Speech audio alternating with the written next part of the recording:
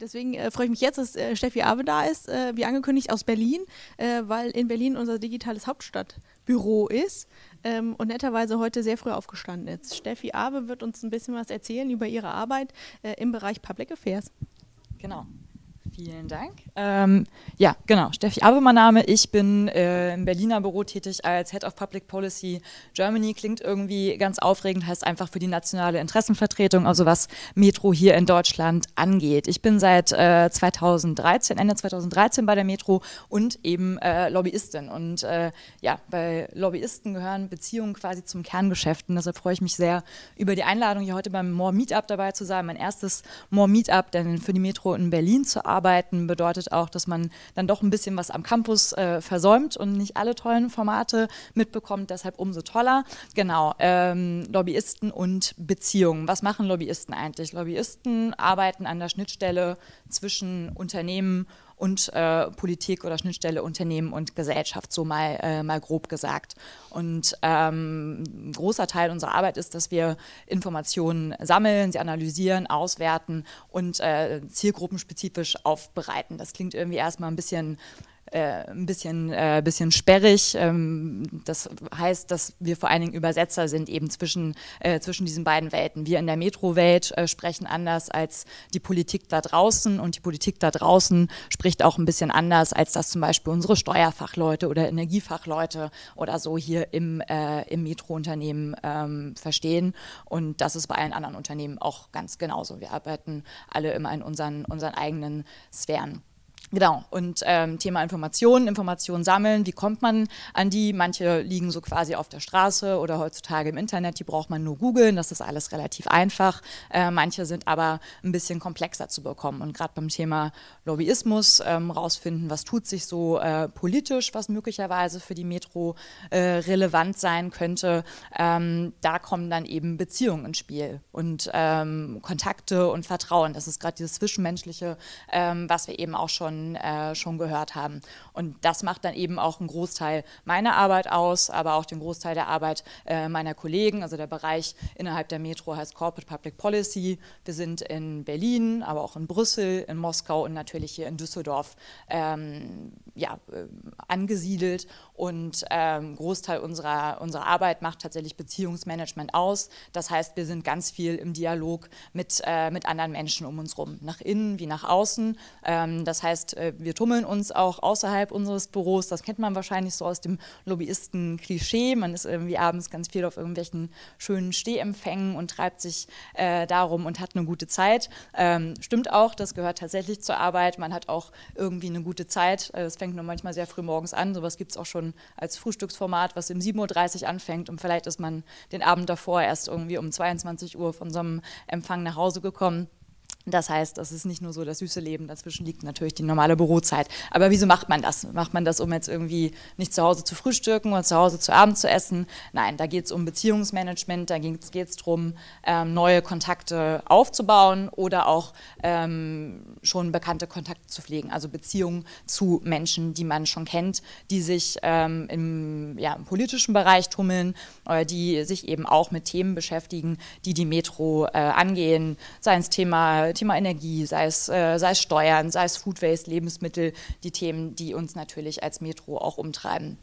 Da ist es wichtig, die erstmal kennenzulernen oder dann eben die Kontakte zu pflegen. Deshalb ist es dieses etwas buntere Leben, was man, glaube ich, wenn man seinen klassischen Fachjob hat, vielleicht nicht so kennt, was aber zum Kern gehört und ganz, ganz wichtig ist. Dann irgendwie so der geflügelte Spruch von, glaube ich, jedem Lobbyisten da draußen ist, Kontakte machst du, bevor du sie brauchst. Das heißt, man ruft nicht dann irgendwie ganz panisch an, wenn man merkt, Gesetz XY ist jetzt irgendwie in der Presse, oh Gott, Mist, habe ich gar nichts von mitbekommen. Da muss ich jetzt irgendwie alle Hebel in Bewegung setzen. Ideal ist es, man hat es schon irgendwie vorher mal gehört und das funktioniert nur, wenn man tatsächlich Kontakte hat, wenn man ein gewisses Netzwerk hat. Und Da ist es nicht nur relevant, die Leute, die vielleicht jetzt schon in dem Fachbereich arbeiten, denen die Metro auch interessiert, kennenzulernen, sondern das ist tatsächlich relativ breit. Denn wir nennen das immer so ein bisschen Berliner Bubble, diese Szene, die sich mit Politik beschäftigt, das sind Politiker selbst und ihre Mitarbeiter, aber auch alles, was NGOs sind, was Kommunikationsberatungen sind, Stiftungen. Das ist ein relativ buntes, weites Feld und da wird natürlich auch munter hin und her gewechselt, so wie man auch mal zwischen Handelsunternehmen vielleicht hin und her wechselt, wenn man eben in der Branche arbeitet. Deshalb ist es total sinnvoll, eben auch relativ breit seine Kontakte aufzubauen. Und das haben wir eben auch schon gehört, dann nicht immer auch sofort beim Fachthema zu sein, sondern durchaus auch mit den etwas weicheren Themen, die Beziehungsebene, also das so ein bisschen auch das Emotionale zwischen zwei Menschen ansprechen.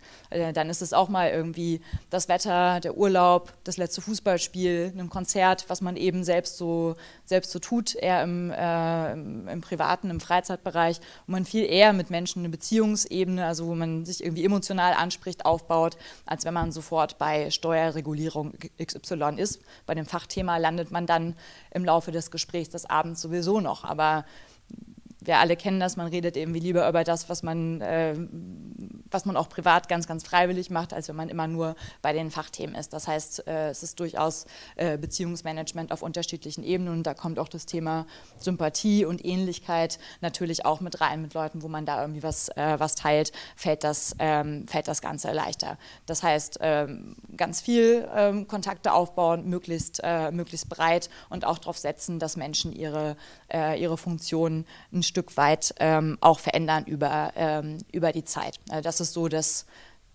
A und O, was unsere Arbeit im Beziehungsmanagement nach außen ausmacht, also mit den sogenannten Stakeholdern, so heißt das dann im Lobbyistensprech.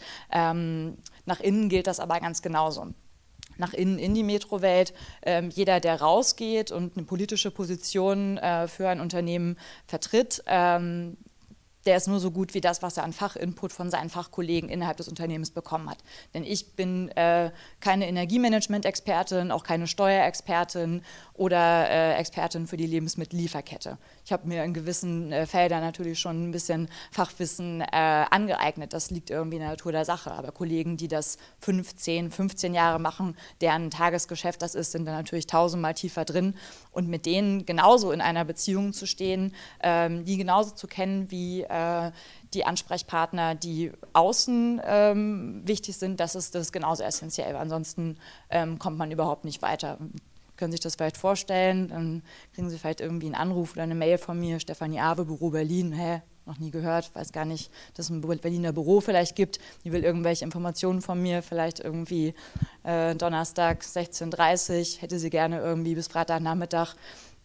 Wie gerne machen Sie das vielleicht, wenn Sie noch nie von mir gehört haben oder gar nicht verstehen, was das eigentlich soll mit diesem Lobbyismus da draußen. Also da Beziehungsebene, da tatsächlich auch das Netzwerk nach innen pflegen, immer wieder erklären, was macht eigentlich unser Bereich, was macht vielleicht spezifisch nochmal das Berliner Büro, ist genauso wichtig, genauso essentiell wie die Arbeit nach außen. Deshalb auch tolle Gelegenheit, heute hier zu sein und mal ein bisschen aus dem Nähkästchen zu plaudern. Und ich freue mich auch gleich schon auf die Fragen. Eine Ebene kommt noch dazu, also nach außen, nach innen in die weitere Metrowelt, also alle Fachkollegen. Und dann gibt es noch natürlich unseren Bereich, das haben Sie auch alle, wir arbeiten alle irgendwie in Abteilungen, in Bereichen. Da ist es ein bisschen spezieller in unserem Team, weil wir sehr verstreut sind, betrifft andere Bereiche auch, aber eben auch den Politikbereich. Wie bleibt man da eigentlich im Austausch in der Beziehung oder wie baut man da eine Beziehung auf, wenn, keine Ahnung, neue Kollegin in Moskau zum Team stößt? Was macht das jetzt mit mir in Berlin? Haben wir überhaupt irgendwelche Schnittstellen? Muss mich das interessieren? Da sind wir einen ganz interessanten neuen Weg gegangen und sind gerade dabei, den zu gehen als Bereich Corporate Public Policy. Wir haben uns nämlich von dieser Struktur, dass wir standortbasiert aufgestellt sind, ein Stück weit wegbewegt. Das sind wir natürlich trotzdem. Es gibt ein Büro in Moskau, es gibt eins in Berlin, in Brüssel, in Düsseldorf, das hatten wir schon, die in der Vergangenheit relativ eigenständig so als Standorte agiert haben und man hatte eben nicht so viel miteinander zu tun. Und da sind wir gerade dabei, das zu ändern, dass wir uns stärker von Themen her organisieren. Denn Lieferkette ist genauso in Russland ein Thema wie in Deutschland. Wir auf der europäischen Ebene Energiemanagement und andere genannte ganz genauso. Das heißt, dass wir uns stärker von den Themen her organisieren. Das heißt dann in sogenannten Circles, also so Themencluster, wo die gemeinschaftlich beackert werden. Jeder macht noch natürlich sein Tagesgeschäft weiter, was dann stärker mit dem Standort zu tun hat. Aber es gibt genug Schnittstellen oder genug Gemeinsames, was man gemeinsam dann auch beackern kann. Das macht sehr viel Spaß, wenn man sehr viel mehr im Austausch ist mit Kollegen, die sonst relativ weit weg waren von der lokalen Ebene und so schöne Tools wie Teams und andere, wo man sehr gut und einfach Videokonferenzen halten kann, bringen da auch eine ganze Menge. Natürlich ist es immer noch mal schöner, man trifft sich persönlich, aber auch da ist das regelmäßige sich sehen, sich hören sehr gut, um eben die Beziehungsebene zu stärken. Genau, also das war so ein bisschen mein Abriss, wo Beziehungen in meinem Job oder im Job von den Kollegen im Public Policy Team eine Rolle spielen. Und ich freue mich auf Fragen.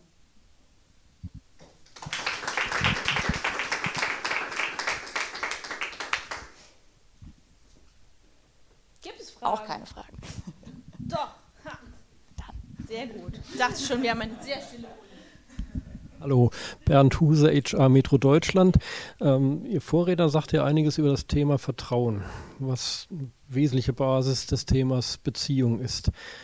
Wie ist es denn so als Lobbyistin mit dem Thema Vertrauen? Es steckt ja eigentlich im Kern erstmal pure Absicht dahinter, sich zu vernetzen, sich auszutauschen und so weiter und so fort. Und auch ein Auftraggeber, der eine gewisse Erwartungshaltung hat. Und dennoch braucht es Vertrauen, um auf der Beziehungsebene irgendwie was zu bewirken. Das Spiel hat seine Grenzen. Also Vertrauen ist auf jeden Fall die Grundvoraussetzung, auch Informationen zu teilen. Deshalb bin ich da irgendwie auch so drauf eingestiegen, wenn ich mir nicht sicher bin, wo landet die Information. Wir tauschen uns jetzt aus, sie sagen mir irgendwas, was vielleicht noch nicht jeder weiß und denken, das landet jetzt sofort irgendwie sonst wo, dann teilen sie die Information wahrscheinlich eher nicht mit mir. Das ist ein Teil dieses Beziehungsaufbaus, wo dann Vertrauen tatsächlich herkommt. Das ist, glaube ich, Erfahrung. Man testet, glaube ich, sich so ein bisschen auch aus, ein bisschen darauf an, ne, wie sensibel Informationen auch sind. Vielleicht teilt man erstmal eine, die jetzt eigentlich gar nicht sensibel ist und dann guckt man mal, was draus wird. Ich kann Ihnen das gar nicht so richtig in Worte fassen, wo dann Vertrauen herkommt, wie das eigentlich aufgebaut wird. Es ist ein essentieller Bestandteil der Arbeit und nicht mit jedem kommt man da auch so hin, dass man halt sich so nah ist und sagt, okay, auch das, was vielleicht bei uns wirklich noch unternehmensinterner ist oder was halt politisch, wo wirklich nur ein kleiner Kreis gerade drüber berät, das sage ich dir dann jetzt auch nochmal irgendwie bei dem Kaffee trinken oder so. Also das ist sicherlich nur bei dann sehr, sehr guten Kontakt, wo man halt so weit ist, was auch dann viel Zeit braucht, wo man jetzt nicht, den habe ich vor 2 Wochen kennengelernt und da wird mir gleich die sensibelsten Informationen weitergeben. Also das ist sehr, sehr unwahrscheinlich. Nicht, dass das noch nie irgendwie bei irgendwem passiert ist, aber meine Erfahrung ist, das braucht Zeit und dann eben Erfahrung in dem Beziehungsleben sozusagen. Ja, genau. Frage? Hallo, Detlef Sommer vom House of Learning, Metro AG. Meine Frage ist, was ist denn drin für die andere Seite? Also ich kann verstehen, Metro ist natürlich interessiert, früh da an wichtige Informationen zu kommen. Welches Interesse hat denn der Politiker, diese Beziehung zu pflegen?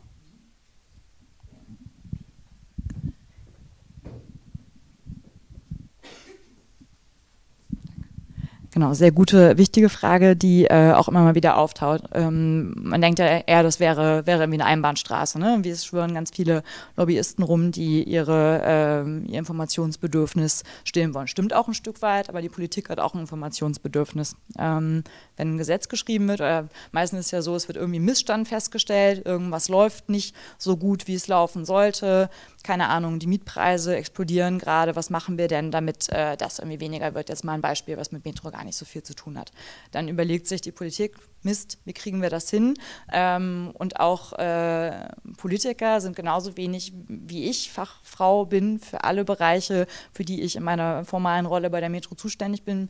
So sind Politiker auch nicht für alles Fachmänner, Fachfrauen. Das heißt, sie sind auch auf Informationen von außen, aus den betroffenen Branchen, aus anderen betroffenen Gruppen angewiesen, um ein vernünftiges Gesetz zu machen, weil sie das Detailwissen in der Form Plattform nicht haben und natürlich auch nicht in der Presse landen wollen, so da wurde jetzt wieder irgendein Murks verabschiedet oder ein Murks auch nur vorgeschlagen, wo eigentlich jeder, der in dem Fachthema schon ein bisschen länger unterwegs ist, sagt, kann gar nicht funktionieren. Das heißt, das ist alles ein Austarierungsprozess, man spricht über Vorschläge, über Gesetzentwürfe relativ intensiv mit allen möglichen Gruppen und darunter natürlich auch mit Unternehmen, mit Einzelunternehmen, aber dann auch nochmal aggregiert über Verbände. Und das findet spät im politischen Prozess ganz offiziell statt und sehr viel früher im politischen Prozess, wo nur das Problem erkannt wurde, aber man von der Lösung noch sehr weit weg ist. Da findet dieser Dialog dann eben schon ja auch recht inoffiziell ziemlich intensiv statt. Und das ist dann drin für die Politik eben auch ein gewisses Fachwissen aus betroffenen Kreisen, in unserem Fall Unternehmen, zu bekommen. Genau. Noch weitere Fragen?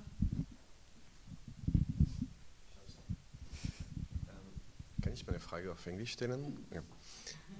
Es ist nur ein bisschen einfach auf Englisch, das zu erklären. I have a question for you when you mentioned about the point relationship and competence of colleagues, because it's always the case. We always heard people saying that people got promotion or got position because they knew people, and then there was always the question. It's like, how valuable actually the network is when we speak about development within a company or even in any organization. So, in your eyes, studying this, like how valuable will it be? It's like we know competence is important, but we know also that knowing sometimes the right people or having simply being able to be known by the others also is valuable. So, how much compared to competence and network? How do you value all of the two of them together? Ich glaube, da muss man ein bisschen unterscheiden. Ich habe ja vorhin gesagt, wir sind ein 60-Mann-Familienunternehmen. Und kein großer Konzern, wobei es auch große Familienunternehmen gibt. Ich glaube, da kann sich keiner von freisprechen. Also jetzt irgendwie mich hier hinzustellen und zu sagen, da sind wir wieder beim Thema Gemeinsamkeiten, ne?